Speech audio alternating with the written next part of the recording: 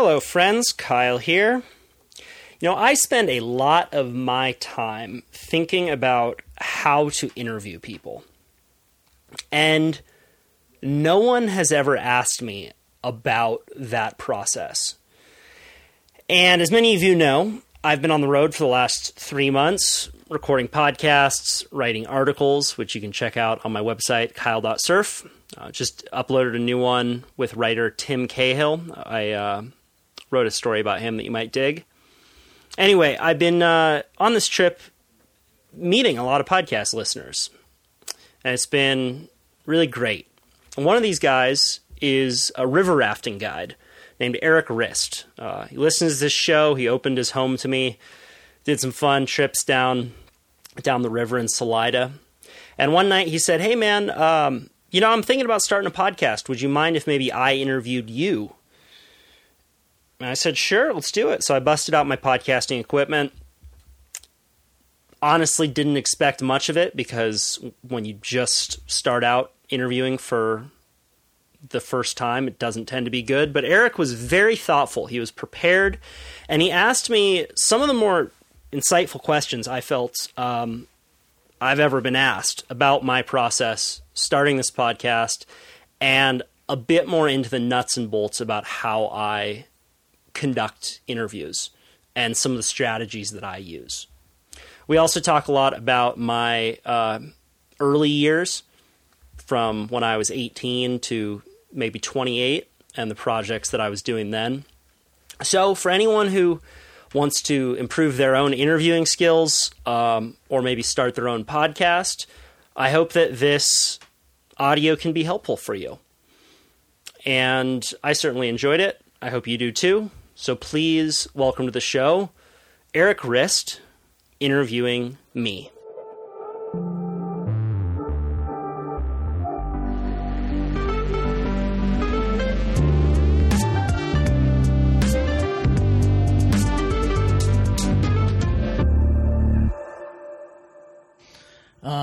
So we just jumped right into this first podcast, and the focus of this podcast is essentially going to be taking a deep dive look at people's creative endeavors and taking a look behind the curtain at the nuts and bolts of the process that they do. And Kyle, you're my first guest. Kyle Tierman. Yep, that's it.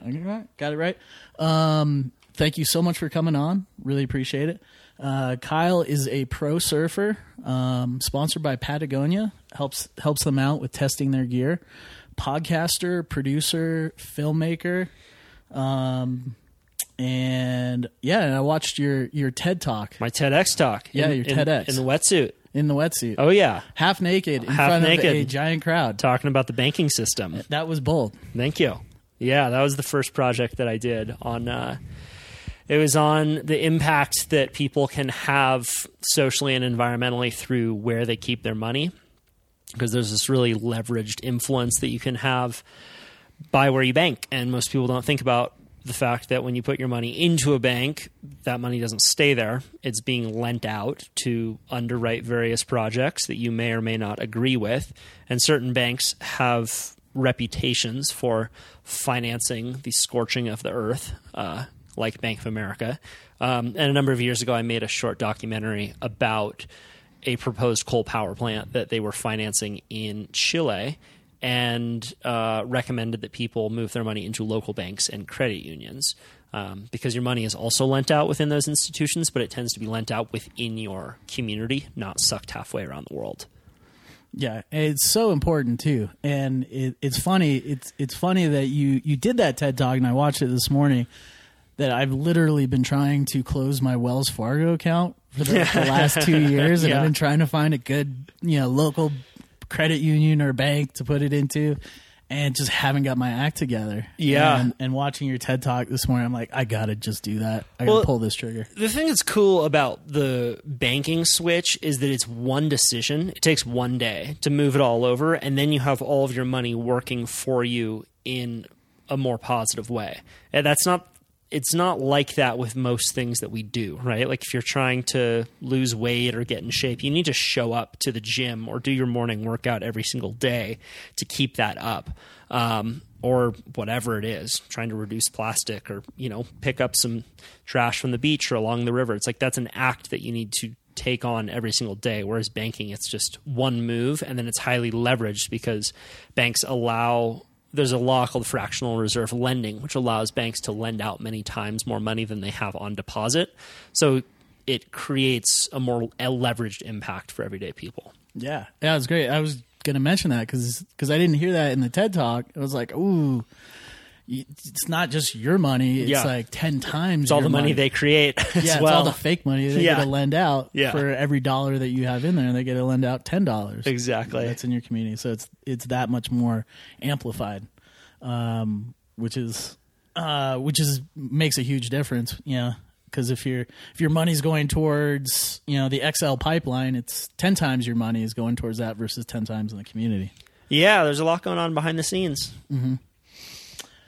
Okay, so let's get into I was hoping to get into your podcast and kind of break down and take a look at your process in podcasting.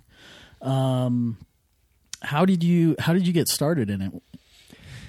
Sure. So I was making short form documentaries for a number of years, from when I was 18 to maybe 25, 26. I was making these short documentaries about various environmental and social issues around the world. I'm really lucky in that I, from the time that I was about 18, had the support from the outdoor company Patagonia. Never was, an A-grade pro surfer or anything like that, but they sponsored me and would support me to travel to various surf spots. And from there, I come from a filmmaking background. A lot of people in my family are filmmakers. I started asking questions and was really just kind of drawn to journalism. And it was around the same time that the cameras were getting cheap and YouTube had arrived. And for a relatively low cost, I could make these short form videos about everything from coral reef bleaching to plastic pollution to the banking system. And it was a blast for me to be able to go on these kinds of adventures and go on trips where I had a goal in mind, something I wanted to accomplish. I've never traveled just to check a place out. It has pretty much always been to chase a story or chase a wave. And I find that you can get a lot more deeply into the culture and just get yourself into crazier places when you set off with some kind of specific goal, whether it's like, I want to interview this person for my podcast or I want to make this video. Because otherwise you get funneled into this river of tourism that so many foreigners get funneled into when they visit a place like Indonesia, right? Like I went to Bali, and rather than just like going and hanging out in Kuta and, checking out all the bars, like I was interviewing people about plastic pollution, and they were taking me to all these secret dumps that were just like crazy and so far out of the normal tourist pathway. But those are the experiences that would really stick with me. And along those trips, one thing that I found to be kind of frustrating with the format of short form video is how much I would have to condense the story and how much nuance I had to leave out, because I was convinced that people wouldn't sit through a video that was longer than 10 minutes. And I think that largely that was, some of that is true. Some of it isn't true. If you look at a documentary like Coney 2012, that's way longer than 10 minutes, and it went totally viral because it's just a really good story. I still think that storytelling is the most important thing, regardless of medium and regardless of length. But for me, I felt frustrated that I had to leave out a lot of characters, a lot of nuances in the story, and kind of oversimplify them in a way that didn't feel always super satisfying to me. And at the same time that I was making all this stuff, I was not looking up to other YouTubers, because some people crush on YouTube. Some people are making millions and millions and millions of dollars by being daily vloggers or weekly vloggers, because the way it works is if you get your subscriber count high enough on YouTube, you can put out a video and guarantee that it will get 500,000 views, which is worth a ton to sponsors. So it really is just all about, like, the name of the game with winning YouTube is consistency. So there are people who have been doing a video every single day on YouTube for the last 6 years, and they're making millions and millions of dollars. But I would watch most of these people, Casey Neistat, or there's a guy named Fun for Louie, and they're absolutely crushing it. But most of the content that they're putting out is fucking vapid.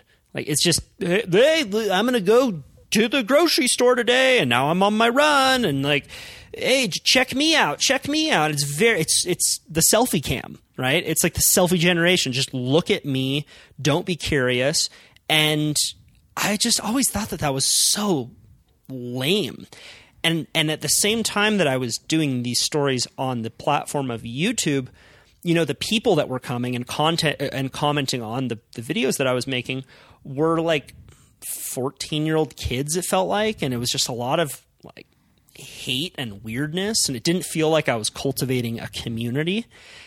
And while I was doing all this, I was listening to Joe Rogan. I was listening to Tim Ferriss, these guys that are really intensely curious people, and I think have largely had their success because of that quality.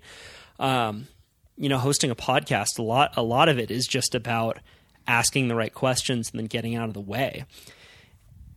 And I also found that podcasting is this medium where all of a sudden everyone has 2 extra hours in their day to consume content. And they're not going to be able to watch a YouTube video while they're driving or working out or doing yard work or something, but they'll listen to podcasts, right? So all of a sudden it kind of clicked for me, like, what? These are the people who I respect. This is the content that I'm listening to. And I am a surfer who has access and has built up all this access to other professional surfers who I can speak to as peers, as well as various journalists and environmental activists through all this documentary work. Why don't I just give it a shot? Serendipitously, right at the time that I was considering it, I got a Facebook message from this kid named Brendan, who was my age, and he had been following some of the early documentaries that I was doing. And he said, "Hey man, you should do a podcast." And I was like, dude, you just came into my life at the exact right time. And he was just graduating college at UC Santa Cruz, which is where I grew up in Santa Cruz. And he helped me for the first few weeks with some of the sound engineering, some of the early setup. It's pretty basic though. I mean, you saw it. It's all in a backpack here. Mm-hmm.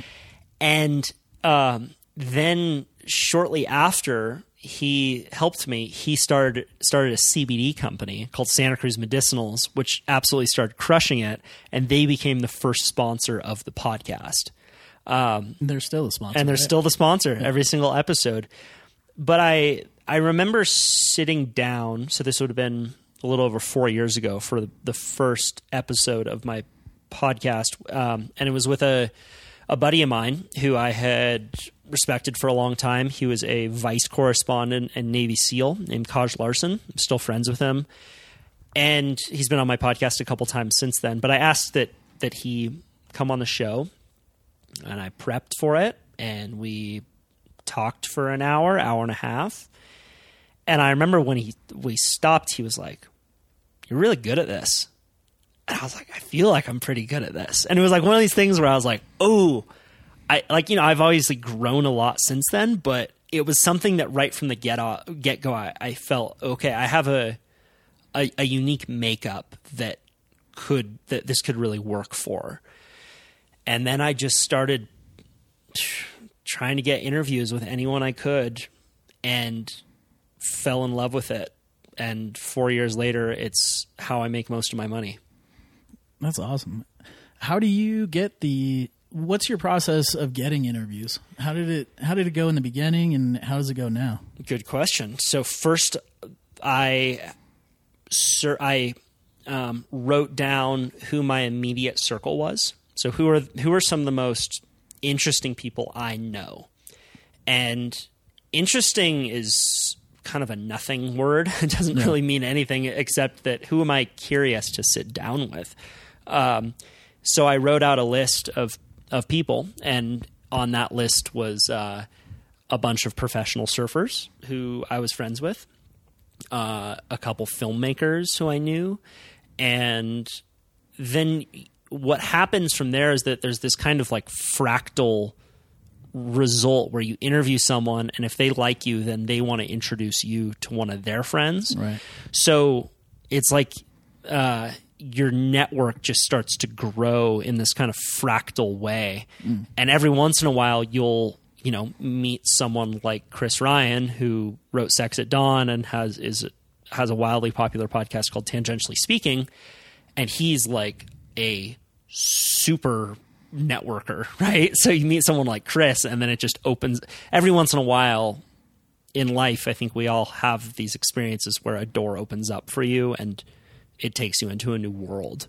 And that's happened for me a couple times with podcasting. And I met you through Chris. How did you and Chris meet? How did that door open? Sure. I had been doing my podcast for maybe 2 years, and one way that you grow a podcast is by getting on other people's podcasts. That's probably the most effective way, right? Like Chris built his audience because of being on Joe Rogan's podcast many times, right? I would bet that 90% of Chris's listeners came from Joe Rogan. Did Chris have a podcast before Joe Rogan? Before you went on Rogan's podcast? Yeah. He was, when Sex at Dawn came out about 10 years ago, a guy named Duncan Trussell reached out to him and asked Chris if he wanted to be on his podcast, and they pressed record and talked shit for an hour and a half, and Chris was like, whoa, that was fun. And Duncan's like, yeah, man, you should do your own show. Like, you're really good at this. And Chris, learned about some of the kind of money that Duncan's making from his podcast. Right. And Chris was like, wow, that's interesting. This is really fun. So he started his own, and then Duncan introduced him to Joe, and then they have that really great dynamic, and Chris's podcast grew from that. But to just kind of sharpen the answer of how I get guests, and then I'll tell you how I met Chris. Sometimes I will just reach out to them through email, and there is a real strategy that we could talk about going what I want to through get that. Into is the people you don't really know that you're trying to... But I met Chris because I reached out to him on a cold email. Cold email and said, hey, I'm Kyle. I said, this is, I'm a professional surfer. I host a podcast, and I put a link to a little video that had been made about some of the work that I'd done. It was like a 4-minute compilation video of some of the past documentary work that I'd done. And I said, and I'd also done a podcast recently prior to that with a guy named Jim Fadiman, who wrote a book called The Psychedelic Explorer's Guide, who I knew Chris had probably heard of. So I said, this is who I am, like one sentence. Here's a quick video on me, one sentence. Here are some of the people I've had on my podcast. I would really love to come on your show.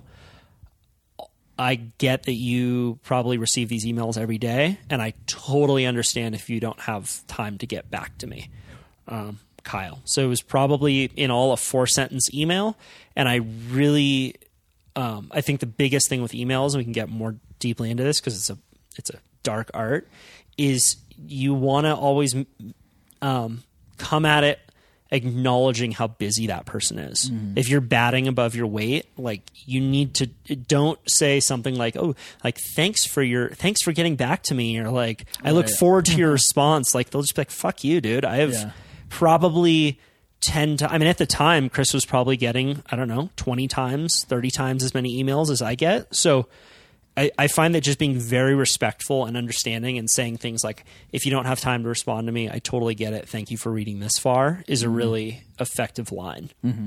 But he got back to me and said, sure, you sound, no, he said, he got back to me and he said, normally when people, propose that I have them on my podcast, I delete the email immediately. Mm-hmm. In your case, it looks like you're doing some interesting stuff. I'd be happy to have you on. Oh, that's I was awesome. like, yes. So that's so cool. Then, I mean, more than anything, Chris has just helped me become a better thinker, and we've developed a friendship. You know, he's one of my best friends now, and it all started because of a sneaky little email that I sent him. Yeah, and then you guys, and you were going to kind of jump around here, I think, but you guys did the Motherfucker Awards. Yep. Together. We did. Which is a big commitment. Yeah, so Chris and I became friends. You know, I went down and hung out with him, and then we started doing more podcasts together, and we went on a couple trips together. And then one day I was down in Topanga where he lives, or lived for a while. I would crash in his van outside, and we were talking about Earth Day, which was coming up, and we were kind of joking about how Mother Earth is losing and we should be celebrating the winners. So we talked about, we came up with this idea that, like, why don't we actually celebrate the winners and create some kind of awards show to celebrate the ones that were fucking Mother Earth, the Motherfucker Awards. I'm like, oh my gosh, that's a funny idea. And Chris was like, well, you know, you do it. I'm happy to provide some contacts and resources, but you know, you do the heavy lifting. You do the heavy lifting, and that ended up being 2 years of my life. Yeah, and if we have enough time, I'd love to get into the process of producing that show, because sure, that sounds really interesting. Yeah, happy to go into that, or if you want to talk about that later, your call. Yeah, we'll just jump around, but you know, and I think this kind of, I'd like to get back to the emails. Sure. And I think it crosses over probably to the Motherfucker Awards. I'm sure that you reached out to a lot of people and you did a lot of emailing. And, yep. What's your process? You know, was there a difference between the Motherfucker Awards and your podcast? No, not really. I mean, there's you're really trying to convince someone to say yes who is very busy and doesn't need to say yes to you, and is largely doing you a favor. Yep. Right? Unless you have a podcast that has an audience size that is so big you are doing them a favor, for a long time, every guest is essentially doing you a favor, right? Yeah. So I have found that the way to get people to say yes to you and get them to do favors for you is to make them feel respected. So acknowledging that you have either read their work or that you know who they are. And it doesn't need to be long, but just something like if they're an author on the podcast, like, hey, you know, I read your book. It had a really big influence on me, you know, as a whatever. And then if you can also use humor and some kind of, like, I don't know, self-deprecating line, or the Motherfucker Awards is easy because just the concept gets a laugh out of people. Right. That can be really effective. And if there's someone that they know, like if it's for example, if I'm trying to get someone on my podcast who is an author, I will say other guests have included you know, Matt Taibbi, Chris Ryan, people who they might know, right? Or if they're a surfer, I will say other surfers who have been on the show, right? Because a lot of times busy people are they have a million things going on, and they just want to know that you're legit, you know. And and by naming someone else who's been on the show adds a kind of credibility. Sure. With the MOFAs, just by saying the concept got a lot of people to say yes, because beneath the humor, there's rage in the idea of the Motherfucker Awards, right? Like it's at its core, it's a protest, and there are a lot of smart people out there, both comedians and journalists, who are really pissed off about the raping of the planet, and it's difficult for them to express it, right? Like it's hard as a comedian to come up with a funny bit about the environment. You don't see many of them doing that. And as a journalist, there are people who are dedicating a ton of their time to talking about this stuff, but it's hard to talk about something that's a bummer because you're competing with comedy, right? Like if it's 7 p.m. and you've had a rough day, you want to watch a documentary about fucking climate change, or do you want to watch, Chappelle's new special, right? Like you want to laugh. So, a lot of people said, big, busy people like Moshe Kasher and Natasha Leggero, who are very famous comedians who I love them. did it. Matt Taibbi, who's a very famous journalist, did it. I think largely because it gave them an avenue to talk about something in a way that would be fun and funny. Yep. And it was also an assignment. Like that was something that I think really resonated with them, is like it gave the journalists a chance to be in theater a little bit, right? Because the journalists would present the awards like it was an Academy Award, and they would read the 3 nominees. JP Morgan Chase is the #1 financier of dirty energy globally, and they would really like ham it up, and then the comedians would come on and accept the awards. So the spirit of that got a lot of people to say yes. And then once we did it the first time, it was a lot easier to get people to say yes the next time, because there's a hell of a big difference between a great idea and a great project. And that was, that was a lot of work to pull that off, but I'm really happy I did, because COVID happened and we're not doing live events anymore. Right. So did you get any, was there any response from the corporate world, or was there any blowback, or did you see anything from that? No, because it's a kind of a anti-fragile model, in the sense that if Coca-Cola sues us for defamation or calling them out, it just becomes a bigger story. So what a lot of these companies will do is they will just try and ignore it as best as possible. But we did place our chips on a few issues that really hit. For example, we gave PG&E the award in the fire category right as the forest fires were starting. And then in the months after, there was a ton of publicity about PG&E. Also, for the first year, we gave Purdue Pharmaceutical the Spirit win for outstanding efforts to break the human spirit. And then shortly after, they filed for bankruptcy. So we took full credit for that, of course. Yeah, definitely. But it was well researched, and that was a huge amount of the work, right? Is making sure that we were right. Yeah. And it's not easy to do. If I'm spending the year working with journalists, investigating an issue that I think is going to be timely, and we want to roast them in an intelligent way, right? So the story that we kind of fell on with each of the nominees as best we could was to highlight the relationship between corporations, lobbying groups, and government.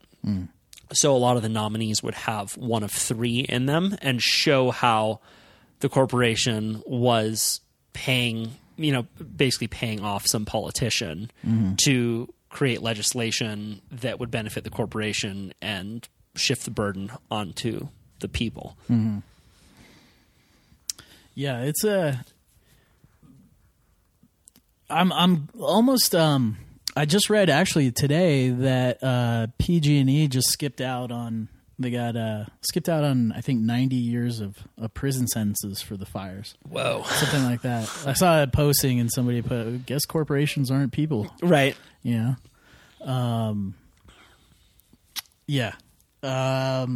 When when you've gotten through to somebody and they've agreed to do the podcast or an interview, what's your thought process at that point for trying to schedule? Well, I usually will send them a few times that they can choose between. Mm-hmm. The goal is to get them to think as little as possible, right? And just get them Make to it as easy as possible for them. You want them to just be able to say yes. Mm-hmm. So if I'm booking someone, usually in the first email, I won't set up a few. It kind of depends on who it is, but sometimes I will send out like 3 different times in bullet points and say, do any of these work for you? If there's another time that works better, I'm totally flexible. But that tends to help because then they can just pick one time and say yes to it. But it's also opened up the doors since COVID, because prior to this, I was not doing remote interviews, and now I am. And I think that doing remote interviews is really smart for early podcasters because it allows you to get guests that you otherwise wouldn't be able to.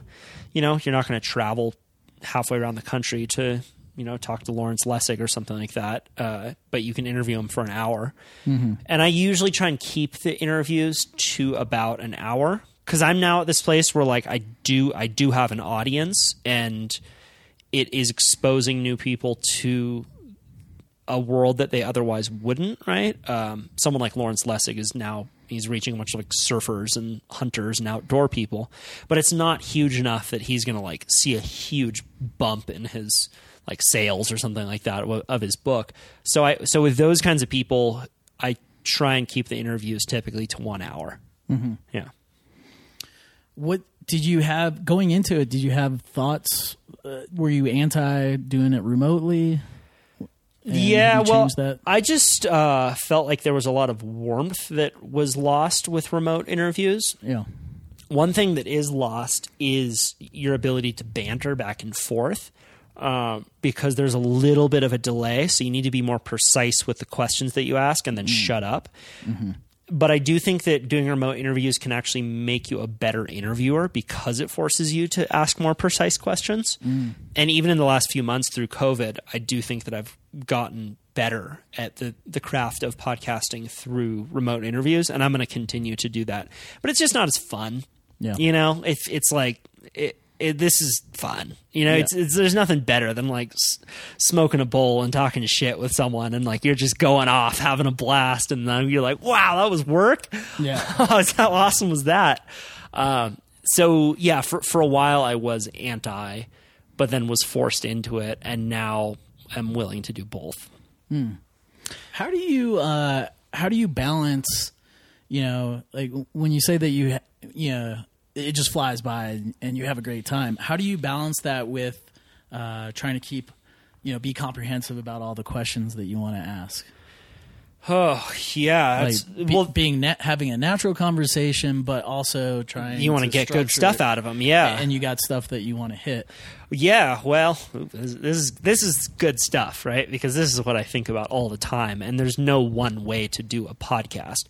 You can do one where you're just asking precise questions, mm-hmm. and if you have someone who is super smart and you only have them for an hour and you want to get as much good info out of them as possible, come in prepared and ask those questions. However, sometimes just asking one question after the next, after the next, after the next can get a little bit exhausting. Mm-hmm. And a lot of that is intuitive. If I feel like the guest is getting worn out, sometimes I'll tell one of my own stories. Because at the end of the day, sometimes people are coming to the podcast because of you. So there's a real balance that you need to find, and there's no right way to do it. Rogan probably talks half of his podcasts. I would bet that's mm-hmm. It's average. He's talking as much or even more than his guests. Tim Ferriss tends to just ask very good, very well-researched, precise questions. I think that when I started out, I really relied on both my access to good guests as well as preparation and making sure that I had some good questions written down, because I couldn't rely on my ability to riff and tell my own stories. Over the 4 years of doing it, I feel now that if a guest is weak or nervous or just like not giving me good stuff, I can start to tell some of my own stories and have fun, and we can come away with a decent product. But there's that's kind of, I think, part of every podcaster's own journey is to decide who they want to show up as.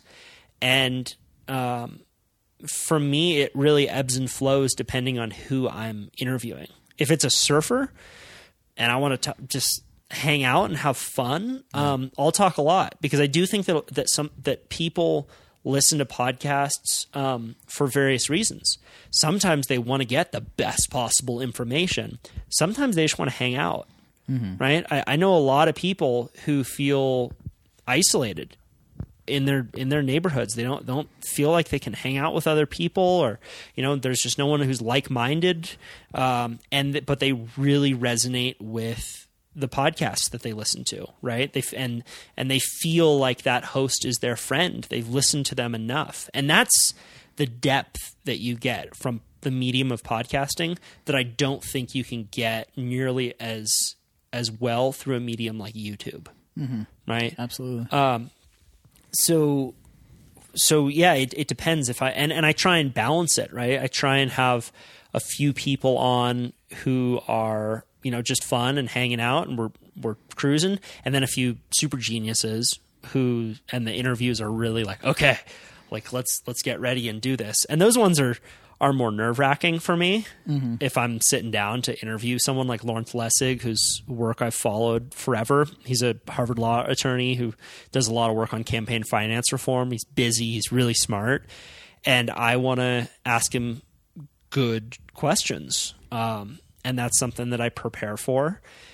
So I think that when you're starting out, it's a really good insurance policy to be well researched and have these kinds of questions written down.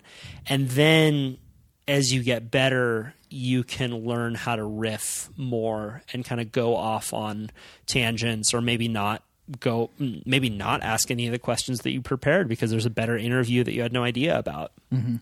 How do you prepare? How do you approach preparing, and how do you find the questions? Sure. So with someone like Dr. Keltner, who is he's a scientist, does a lot of work on human behavior. He's a professor at UC Berkeley. I interviewed him. Yeah.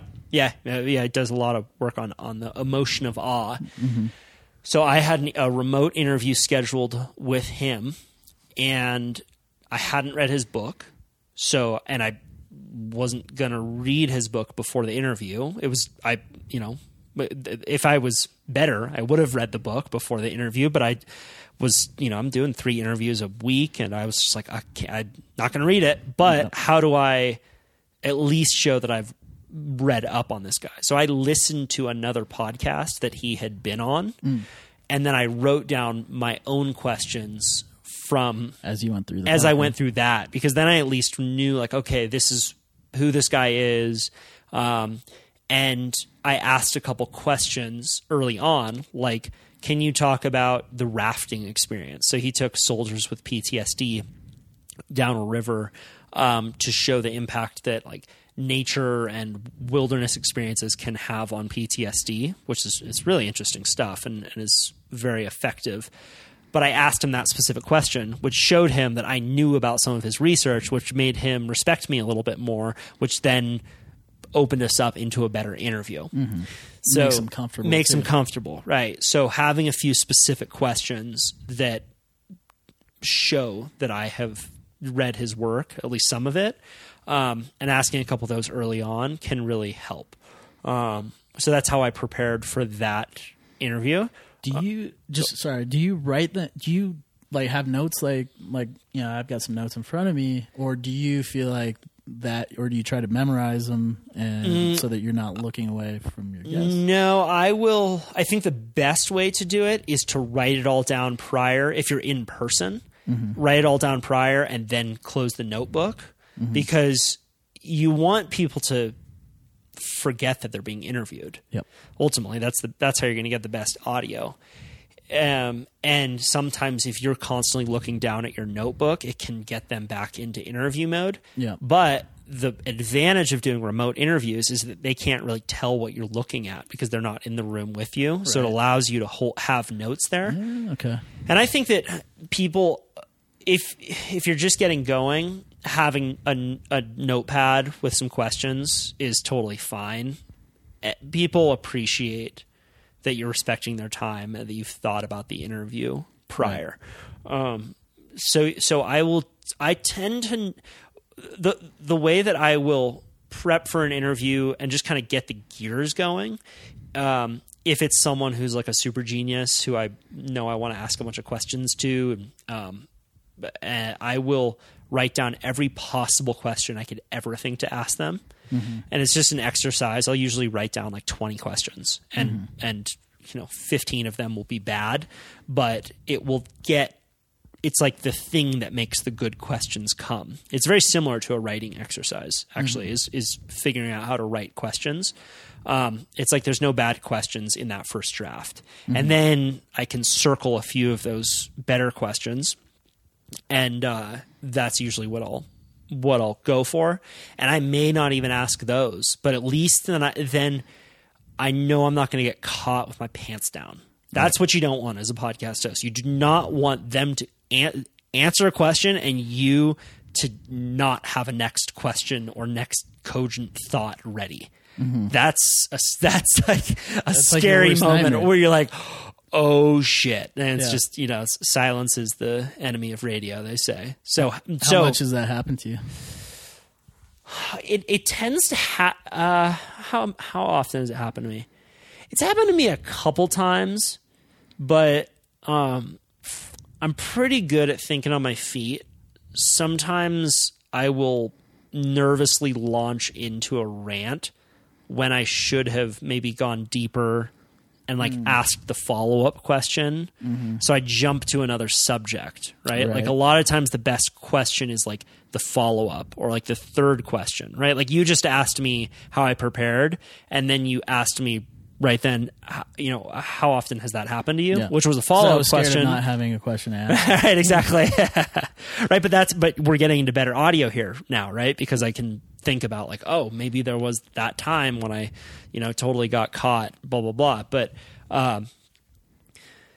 yeah, I actually can't think of a specific example of just getting caught dead in the water, because I'll usually just, a good way, if I don't have a next question ready, is to then tell my own story similar to what they just said or my own experience. Joe Rogan does this a lot. And it's not that he doesn't have another question to add, but he just wants to give the guests some time to breathe, and he thinks that, and he's an entertainer, so he has something good to say. So let's say that I just tell a story. I just told you a story about surfing. You could then say, oh, well, in Salida, we have this river wave and sometimes I go out and surf it, but we use dry wetsuits, like these dry suits, not wetsuits. And then I'm like, oh, wow, that's really interesting. And then boom, we're off to the races into a new subject. Yeah.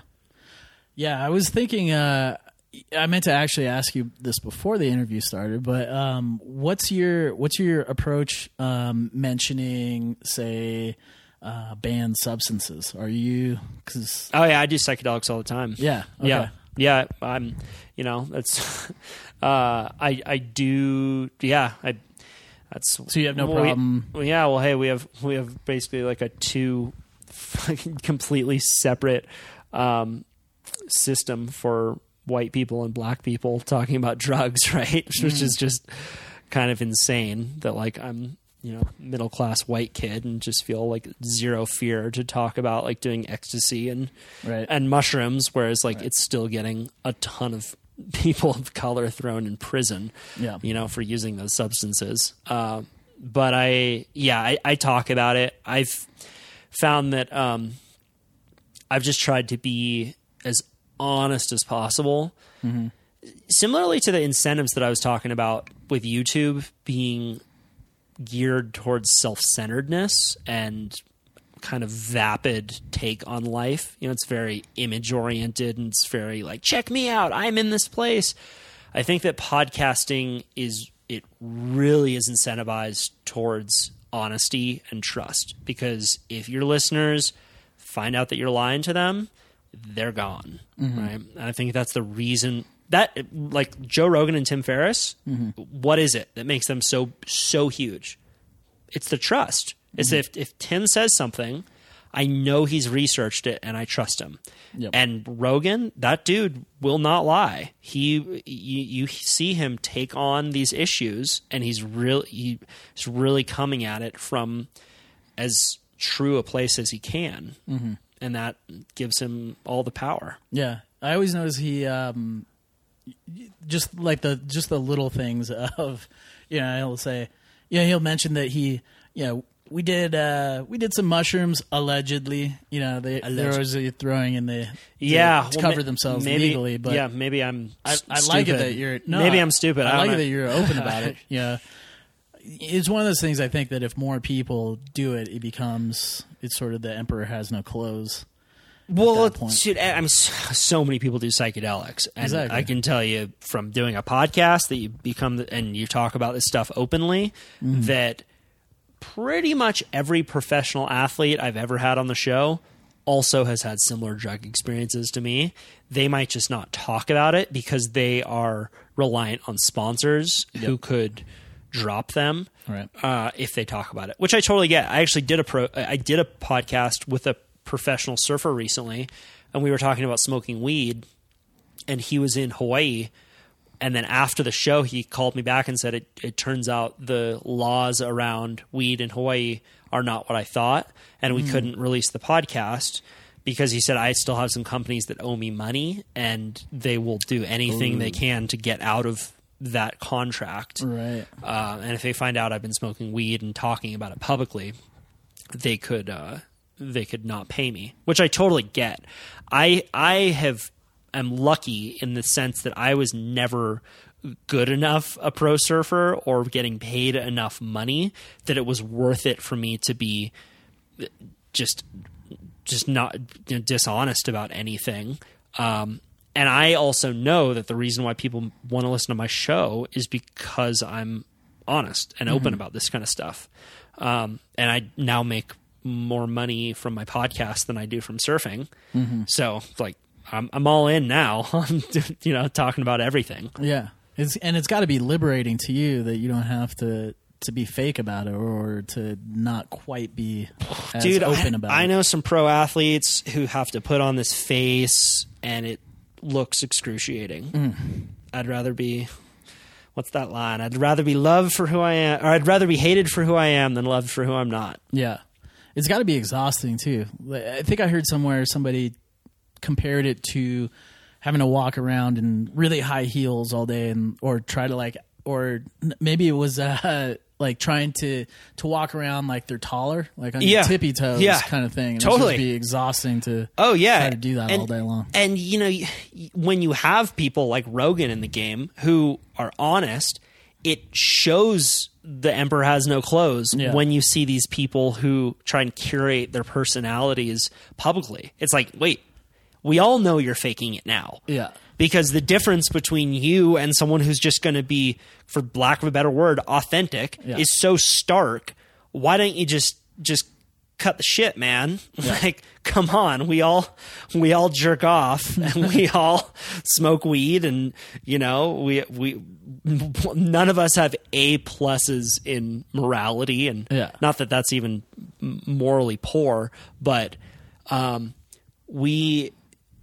I think that when we show our flaws, it also shows our humanity. And I wish that I could tell more pro athletes and people who kind of had to put up this curated personality is that I wish I could tell them that their flaws are what will give them power. Yeah. Yeah, that's a big thing. Yeah. When I started watching Rogan or listening to Rogan, which was a long time ago, it destroyed all media. It destroyed television and like TV. I was like, this is horrible to watch. Yeah. With commercials and just the fakeness. Yeah. It's plastified. Yeah. And if you put it up against that other media, it's so stark. And you know what's funny is that when you represent honesty, which a lot of podcasts do, and I'm doing my best with mine, people will come on to my show and they'll say stuff that they would never say in other mediums, right? Yeah. Like I now have pro surfers who will just come on my show and be like, all right, I want to tell you the story of me going down to Peru and doing ayahuasca, or I want to tell you the story of my depression, or, you know, because it's being an interviewer it's sacred in a way. They say a good podcast can sound a lot like a good therapy session, and I think that's true. I think that a lot of people want to be seen. They want their truth out there. And if you can provide that space for them to do it, it's a real honor.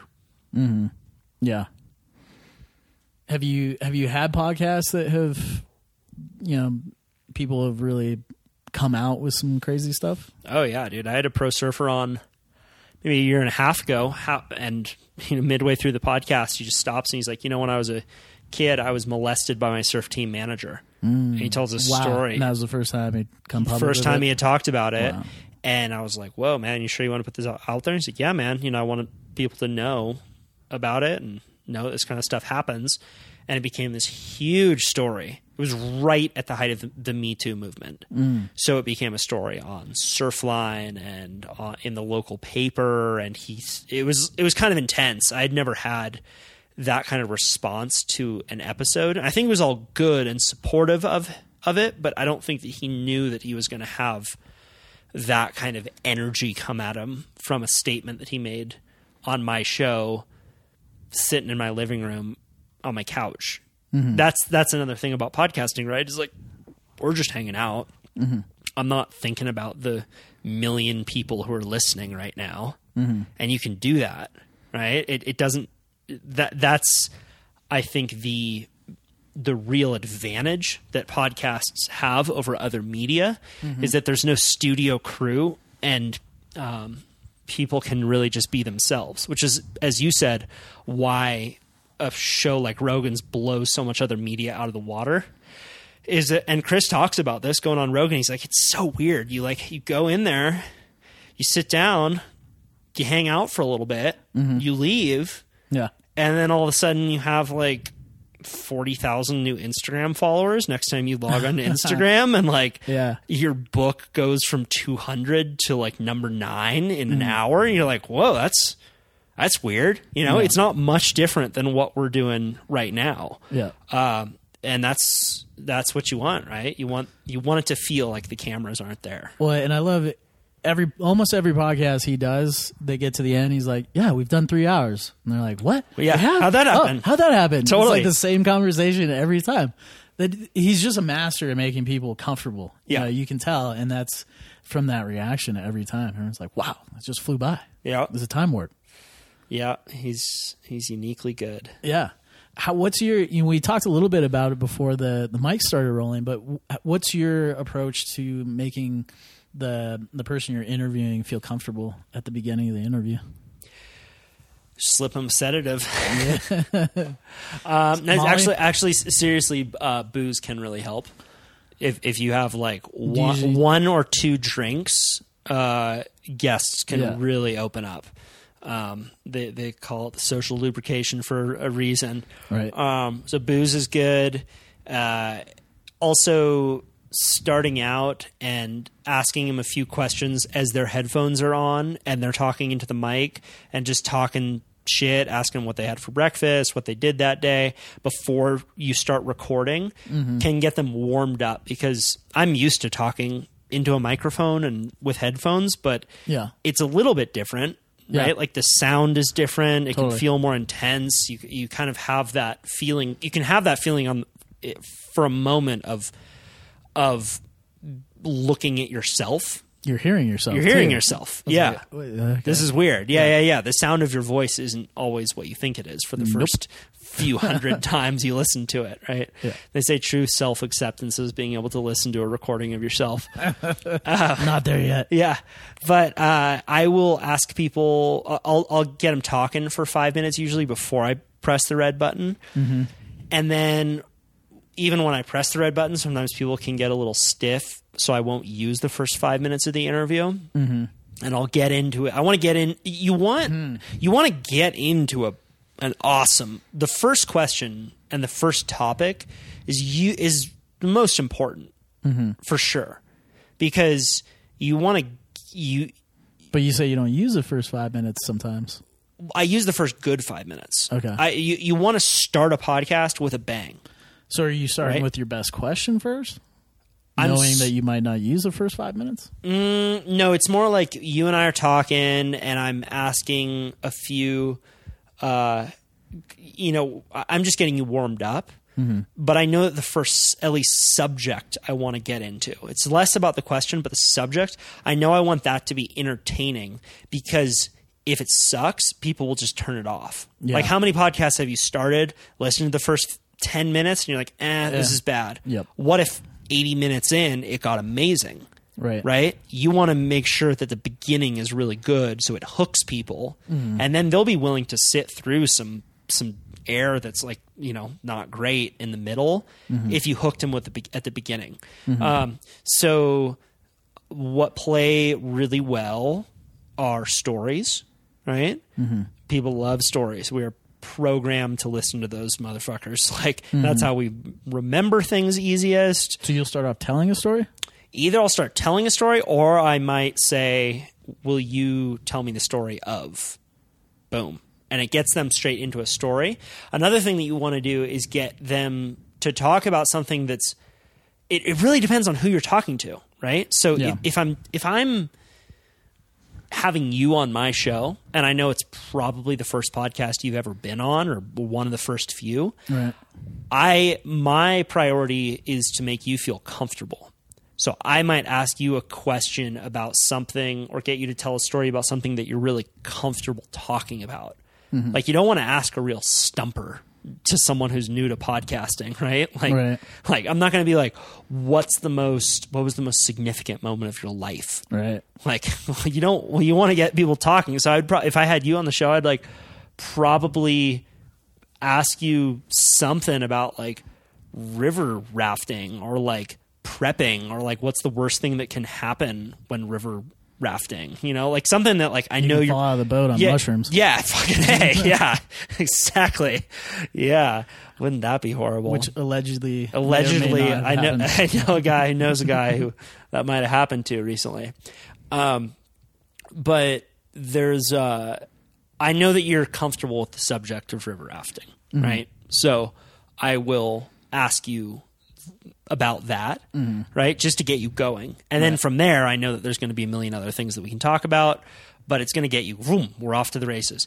If I'm interviewing someone like Chris Ryan, who's done hundreds and hundreds and hundreds of podcasts and is not nervous at all, but is what I want is for him to have a good time. I want everyone who's on my show to have a good time. And for him, like, the last thing I'm going to ask him about first is like sex at dawn, right? Because he's been asked about that 1.5 million times.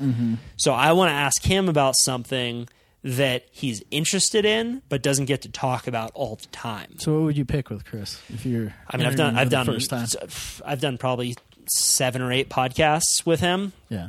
But if you had, say this was your first one. If this was the first one, I would ask you him. pick? I would ask him about music, because he loves music, Yeah. loves lyrics, knows so much about the history and what the song meant at the time, but he doesn't play an instrument, and most people don't know that he is super into music. Right. So I would ask him something about music, and that is also the power of doing in-person interviews, or like meeting someone and hanging out with them for a day or two before you interview them, if you have that luxury.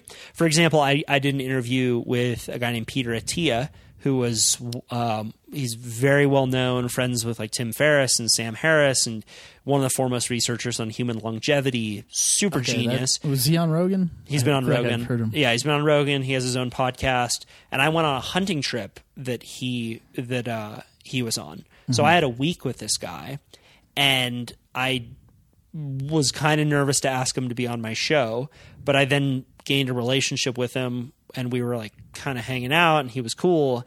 And I asked, hey, would you be on my show? And he's like, sure. Hey, we're hanging out in this hunting cabin.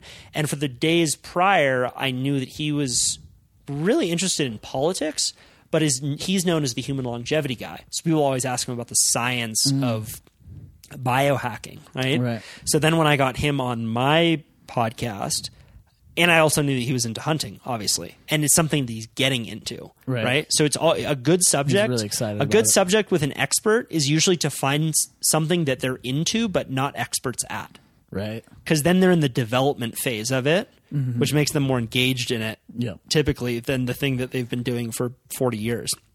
So I asked Peter about hunting, and then I asked him about various aspects of politics that I knew that he was interested in.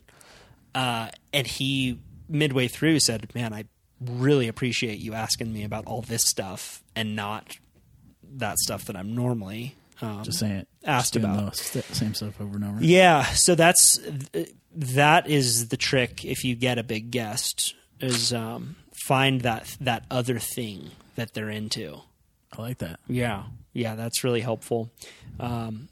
Also, beyond just having a bunch of questions written down, I will, at this point, have a couple stories that I know that I want to tell.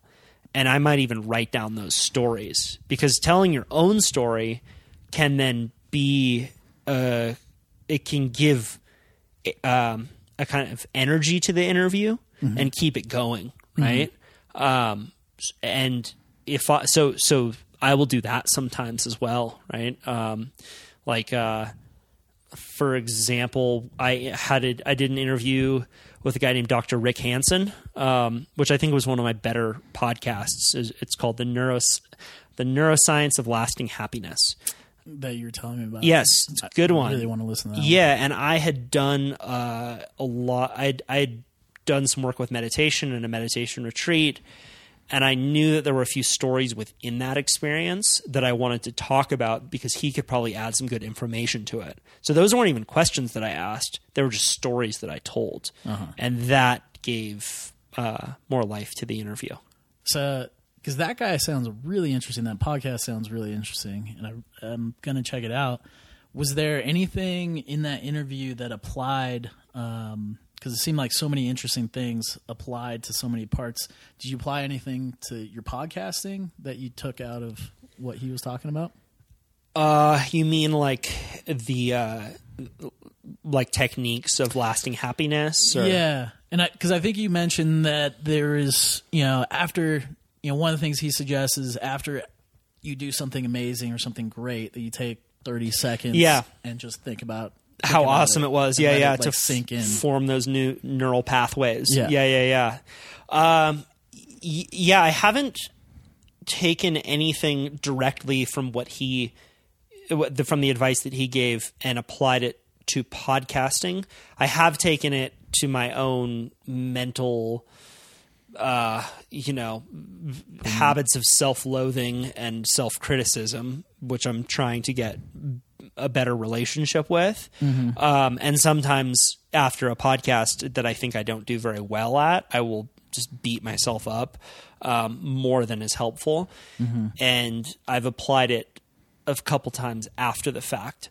I think that there's this isn't something that he said directly to me, but one thing that I will do as I begin a podcast is to energetically feel love for the other person. That's powerful. And I do believe that that's a Buddhist practice, is when you sit down with someone, you look at them and you think the sentence, "I love you."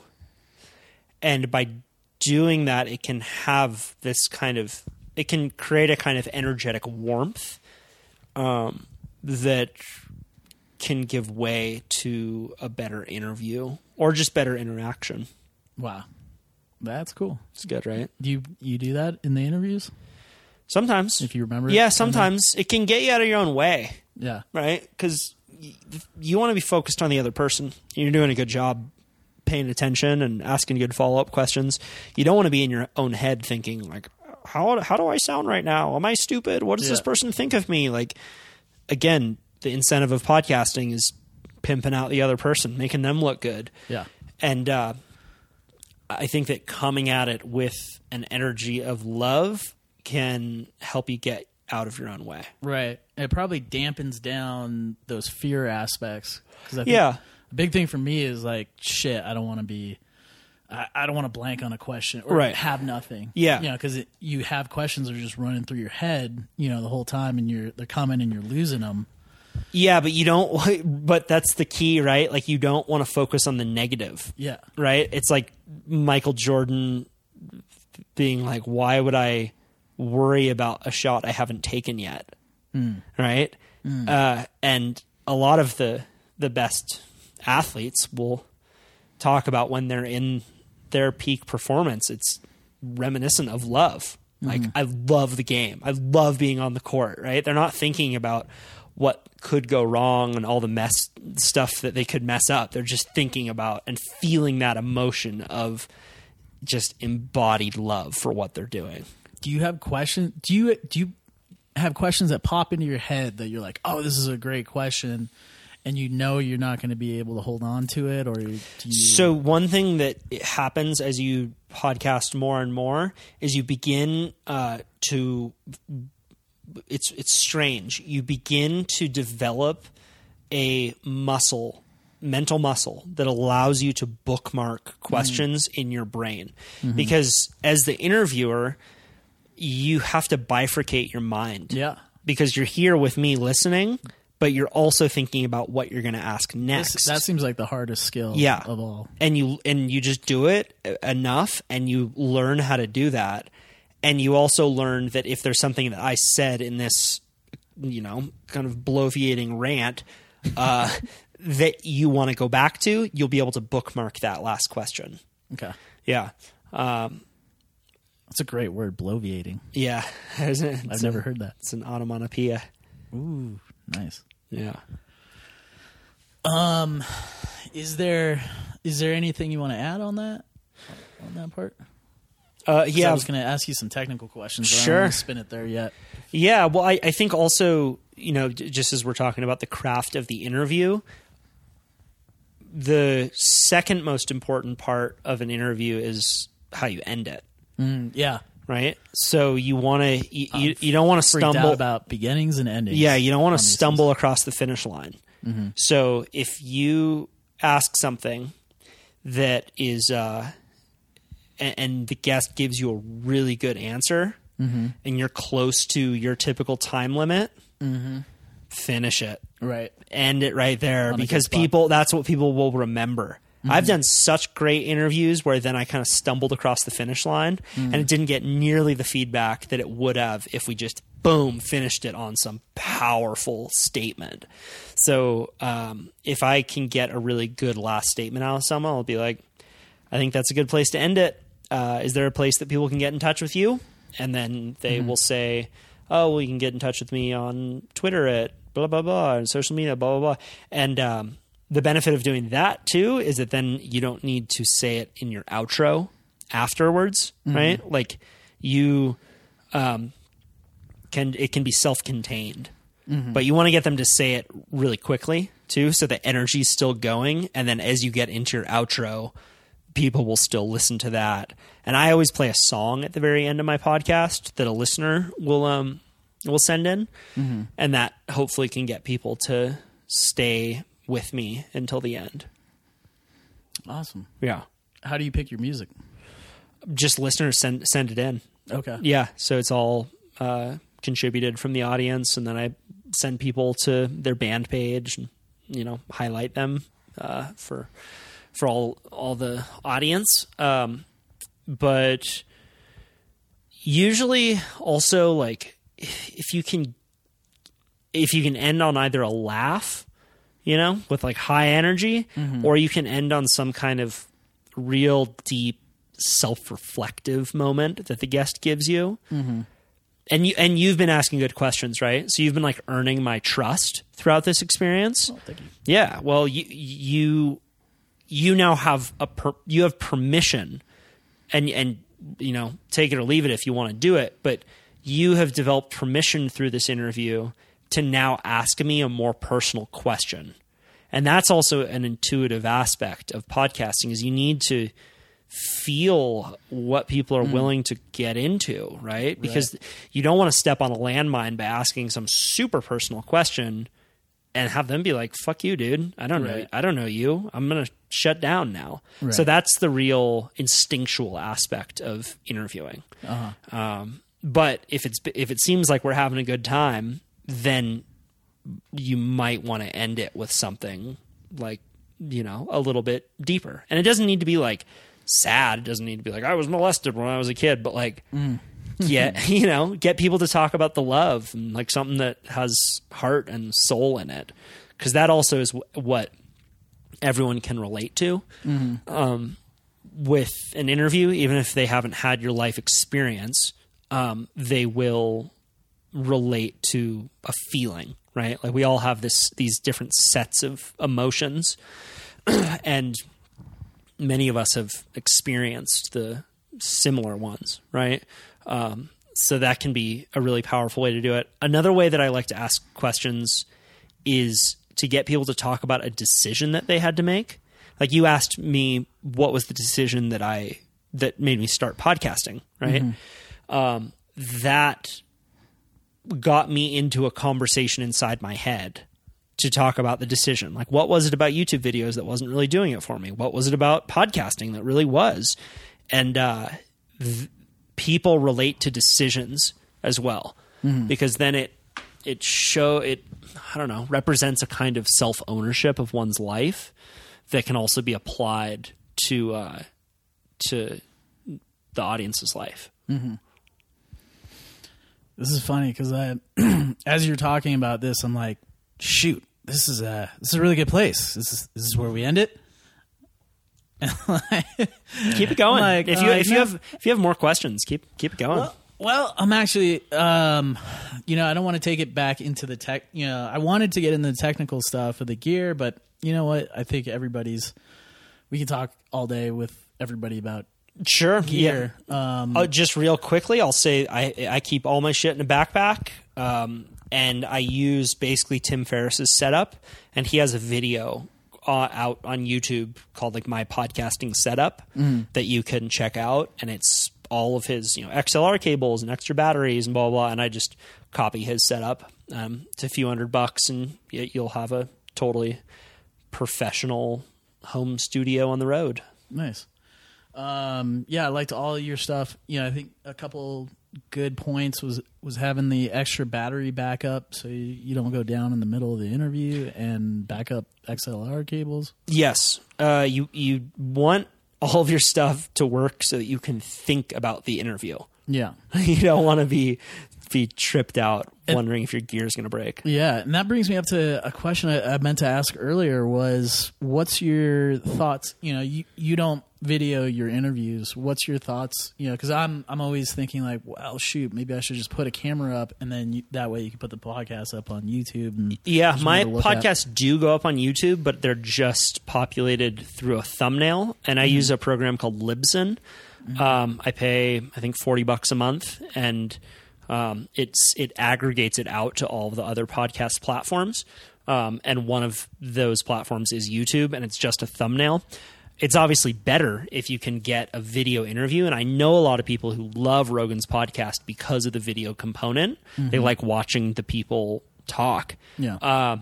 For me though, the most simple setup is best, and I just don't have the time to both upload. You would need to mix the audio files, right? Mix the audio and video. So we're using this audio on an H6N, and I would need to then import all that into Premiere or Final Cut, mix the audio with the video, export that, upload it to YouTube, title it, and it's just another thing that I have to do. Right. And it also takes up a huge amount of memory. Video takes up a lot more memory than podcasts do. Mm-hmm. So the more simple setup, the better for me. So my process is uploading it to Libsyn, and then uploading it to my Squarespace site, kyle.surf, and putting a photo there, tagging it correctly, and then posting it on Instagram and sending an email out, which takes me from the time that I import like this audio into GarageBand and tag an intro on and an outro on. That usually takes me like 40 minutes because I do a sponsor read. I need to sometimes like research, like I need to get the bio from the guest. I need to get a good photo. I need to and just that intro, and then I need to find a song from a listener. I need to get a little voice memos that I have the audience send in. That takes me like 40 minutes to an hour sometimes, depending. I like to get stoned before I do that. That's because it's kind of a menial task, and I will go on a little rant if I'm high. And then from there, it usually takes me another hour, maybe another 40 minutes to get it like up on Libsyn and out on all the platforms. It takes you an hour to get it out, or is that? I would say that like from the recording to it's out and it's out on all the platforms, it's like an hour and a half. Yeah. But sometimes I'll record a few podcasts and then I'll do a few intros, outros, and export it all.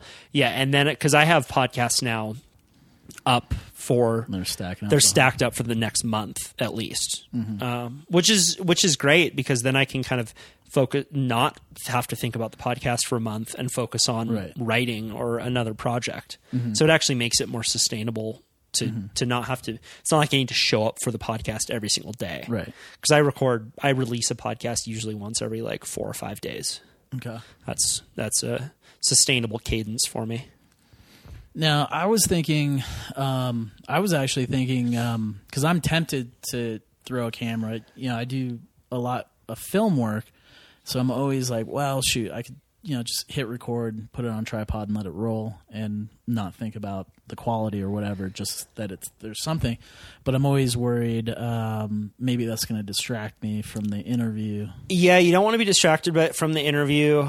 It probably wouldn't distract the guest because it would just be a small camera that's set up there. Usually like film crews will distract a guest, right? Right. But for me, it's just consistency is what will get people to listen to your podcast.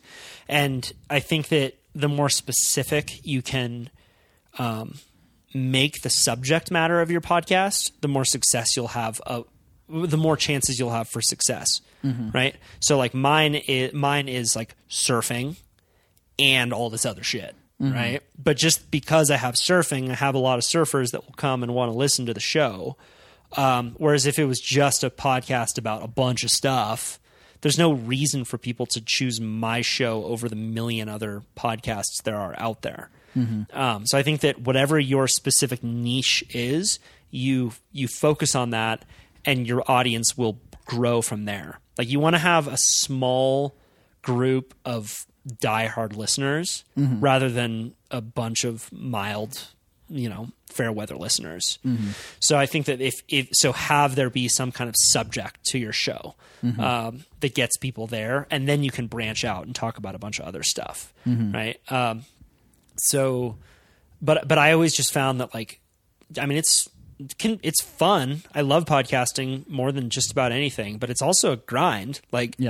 You're beyond just the upload and stuff. Like I'm also having to book the guests and scheduling my life around their schedule and like having people cancel, and it's a job, So this as simple as I can make it for myself, as easy as I can make it for myself, the more likely I'm going to continue rather than just be like, fuck this. And I know a ton of people who have started podcasts and been like, fuck this. This is too much work. Too much work. Yeah. And I always knew that adding a video component and having to put it into Final Cut and then export it and put it up to YouTube would, at bare minimum, be another hour of my time. Yeah. Every single podcast. Right. So, and I'd rather use that time, trying to track down better guests. Yeah. Yeah. That makes a lot of sense. Yeah. How do you think, can you talk about how podcasting, because I feel like you're probably at a place where, the little snowball is starting to pick up steam and get bigger and rolling down the hill, and you've got a good following that's accelerating. How's this kind of changed your life? Speaking of podcasts, Yeah, it's definitely changed my life a little bit. It's made my life way better. Yeah, honestly, like I've met a ton of close friends, people who I now consider close friends, through the podcast, either because they were guests or they were listeners who have now become friends of mine. It has become easier now to get into, to get guests. Like, most people say yes to me now because I say, like, hey, this is how many people we have listening, and these are some people who I've had on the show prior, which is awesome because I had about a decade of people mostly saying no to me. Not just with the podcast. A decade. I mean, I started when I was 18. Wow. I started when I was 18 and trying to get funding for these short movies and trying to get people to be part of these movies. And I had some people who said yes to me, and those people I will be forever grateful to. Jack Johnson was one, the musician. Oh, wow. He was in one of my earliest movies, and he was just like, hell yeah, kid, I'm down to be in your movie. And that's awesome. And it's going to get way more media as a result of it. And you have a few of these real patrons early on who are like, yeah, let's do it. Because I was there once too. Right. Yeah. But to be now in a position where I have sponsors that are behind me on the show who I really believe in and have cultivated a relationship with, to have a group of listeners who are genuinely rad people. Yeah. I've been on this trip through Colorado, and I've been staying at mostly listeners' houses who are rad people. And I consistently have the feeling wait, what? You listen to my podcast? Dude, you're awesome. That's so cool. That is just so cool that I've been kind of putting this little beacon out into the universe. Hey, this is the shit I'm into. And people are like, dude, we are too. And it doesn't. Crazy smart biologist. Right. I was just up in northern Colorado staying with this crazy smart biologist who's badass adventurer, bow hunter, and he listens to the show. So it's made my life better in that it I can now get into new worlds a lot more easily. From people who are like, yeah, we'll sit, sure. Comedians, for example, I can interview fairly famous comedians, and I'm a big fan of comedy. Not great at it, but I'm comedians. Yeah, but I'm sweet. I get to interview Brian Callen right now. This is awesome. This is a dream of mine, right? Yeah. And so that's cool, right? It's if you could have incredible. It's if you could have lunch with anyone in the world question. Yeah. I'm starting to be able to do that with a lot of the people who were on that top 5 list of people I could have lunch with. So that's sweet, right? It's kind of crazy going from listening to them on podcasts and having it be one way to you can actually to talking exchange. To them. Yeah. They're hearing you. And then and also to then sit in the room with them and be like, yeah, I got this. I've been doing this twice a week for the last 3 times a week for the last 4.5 years. I can interview someone. I'm good at that. I'm as good at interviewing someone as I am at anything because I've put that time in. So to feel that kind of skill that's embodied and then like sit down with someone and afterwards have them be like, damn, that was good. And I'm like, yeah, hell yeah. That's fun. Yeah. Right. And, that's cool. And then as I've said, like the muscle of curiosity that podcasting incentivizes is one that makes life a lot more rich. You really can choose to become a curious person. And if you want to host a podcast, you fucking better, because it's the only way that your show is going to be good is if you can develop like just an insatiable appetite for knowledge and like figuring out what makes people tick, man. Like people are they're so interesting. And if you can like scratch at their soul a little bit and get and ask them a question that no one has ever asked them before, it's beautiful. It's a truly, as I said, it's a sacred experience. And man, I feel honored to be able to do it. You know, it's so cool too, because it's like a win-win-win situation, right? Like I get to interview the person, I have a blast. They get to get their message out to a uniquely different audience who they probably wouldn't get to talk to. The audience then gets to get this information for free. Like no one needs to pay for it if they don't have the funds. And then there's no weirdness between anyone. Like as we talked about before, it kind of takes away that plastification and that like idea that, you know, just someone who's accomplished something great or is famous or whatever is any different than the person listening. And that's important, because fame is not real. Like it's not real. I don't know how else to put it. And I think that listeners get that. So if then the listener meets that person who was on the show, or they meet me, you know, they're like, hey, I heard you on Kyle's show, or like, hey, I love your podcast. But it's not like I've never had any like weirdness that I think people in other mediums get, because I'm not pretending that I'm anything that I'm not. Right. Yeah. And that's, I think, that's what makes famous people kill themselves.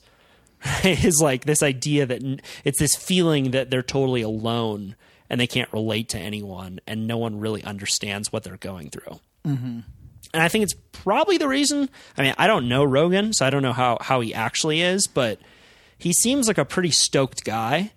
And for being that huge, like that's rare. You know, and I think that it's because he has like still has a good friend group and is just honest. And I think he's genuinely curious. You know, he's really interested in the world. He's just, and you know, it's been awesome hanging out with you the last couple of weeks, because I see the same thing in you, is that you're just genuinely really curious about stuff, and you're kind of disciplined, you know, in sort of a similar way that you know, you're gonna kind of get the most out of everything, and you want to get the most out of everything. Thanks. Yeah, appreciate it. No, it's been inspiring hanging out with you, because you know sometimes my discipline goes in and out, and you're definitely one just super disciplined guy, on like, you know, interested in a lot of the same things that fire me up as well. Yeah. We definitely have had some really cool conversations. I think that I'm a big fan of implementing good habits, because I think that it's there's huge. Like discipline is like I don't know that it's the right word, because you don't like the best discipline is the kind that's easy. Right? Where it doesn't feel like, oh, this is a grind, this is work. It's just like, oh, this is what I do. Sweet. Right. Like, because it's my habit. So it's like It's like someone being like, are you like taking a shit in the morning is discipline? It's like, not really. It's just like what I do, and it's good for me. That just happens, right? Yeah. So as much as you can make good habits feel like just taking a shit in the morning, like a morning workout, for example, the better your life will become, because then you're not really thinking about it. Yeah. So I'm big into like starting small and working your way up. I think that's a mistake that people make, is they try and go all out and like really meet stuff with like intensity and going 100% in, and then they're like, I had a hard day, I'm over this. But it's the tortoise. Life is the tortoise, not the hare. I think that's the approach that you want to take to it.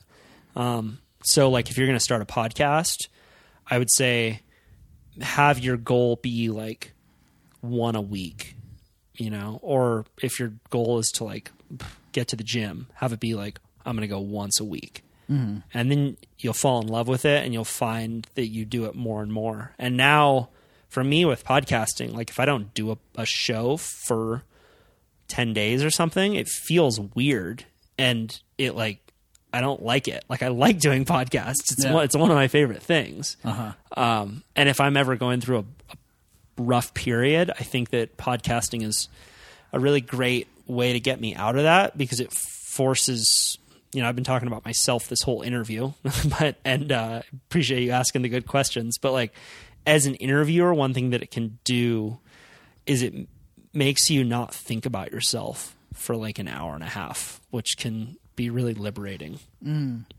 Yeah. You get out of your own head and thinking about all your own stuff. Yeah, it forces you. Yeah, I can see that. Well, shit, man, this has been awesome. Yeah, this is fun. This You're is good. Super cool, You have a talent, dude. I hope you do this. I can't think of a better person to have done my first podcast with, because I think you're so intentional, and you think so much on this stuff. I think you've given this stuff so much thought. And no one asks me about it. No one ever asks me about the podcast. Nobody's asked you about? No, I've never had works? people ask me about the podcast stuff. Oh my god. Yeah. Because this is all the stuff that always goes through my head, and I'm like, okay, how do they approach this? How do so I can't thank you enough for kind of setting me on a path right now. I'm just super stoked and excited, and I can't wait to watch your path as well, because you're on a little journey this summer. You're in Colorado, but you're going to be heading up to Wyoming next, and then who knows where after Montana, that. Idaho. Yeah, but who knows, because you weren't even supposed to be here. Yeah, and this has just been a diversion. So I'm super grateful that you made the diversion here, and that we could do all this, and meeting you has been just awesome, man. Back at you, brother. Yeah, cool. Well, thanks. Where can people find your stuff? They can go to my website, which is kyle.surf, not .com. Okay. Just kyle.surf. They can find everything there. Everything's there. Yep. Awesome. Cool. Everybody, Kyle Tierman Show. I just started listening to it, and it's really impressive. You have a really wide range of guests, and they're all super interesting, which is not always the case with podcasts. So I can't wait. Kyle, Cheers. That's our show. I'm going to play out the song called Me and Baby Brother by Light the Band, and I will link to their band page in the show notes below. If you're a musician and you want your music played at the end of this podcast, you can email it to info@kyle.surf. Have a great day. Get out in the water, whatever body of water you are closest to. I promise it will make your day better. See you soon.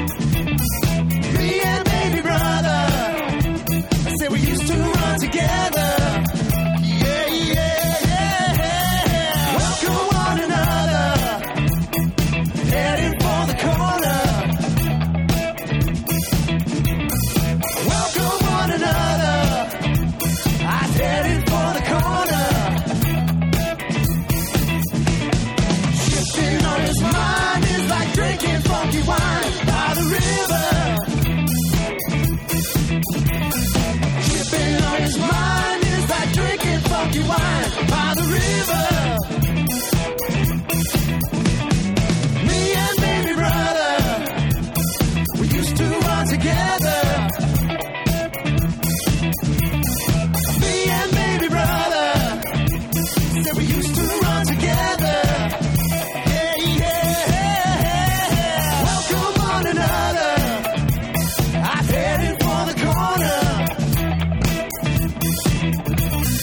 Welcome one another. I'm heading for the corner. I remember the days. I remember we used to fight together. I remember the days. We used to fight together. Me and baby brother, we used to run together.